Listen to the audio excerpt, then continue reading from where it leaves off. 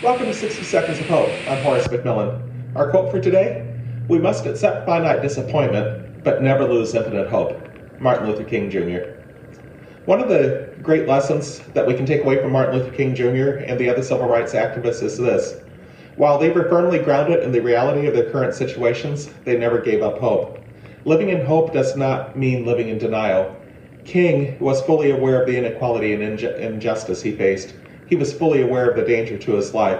The assassination attempt that claimed his life was not the first assassination attempt on his life. He and the other activists were not naive. What they were was this: they were determined to see their hopes fulfilled. While they lost many battles, they always believed that they would win the war. They always believed that the world as it should be would one day be the world as it is. Disappointments are a part of every life. There is no one who accomplishes anything of significance without their share of failures. When we fail, our disappointment must be finite. Our hope must be infinite. Peace be with you.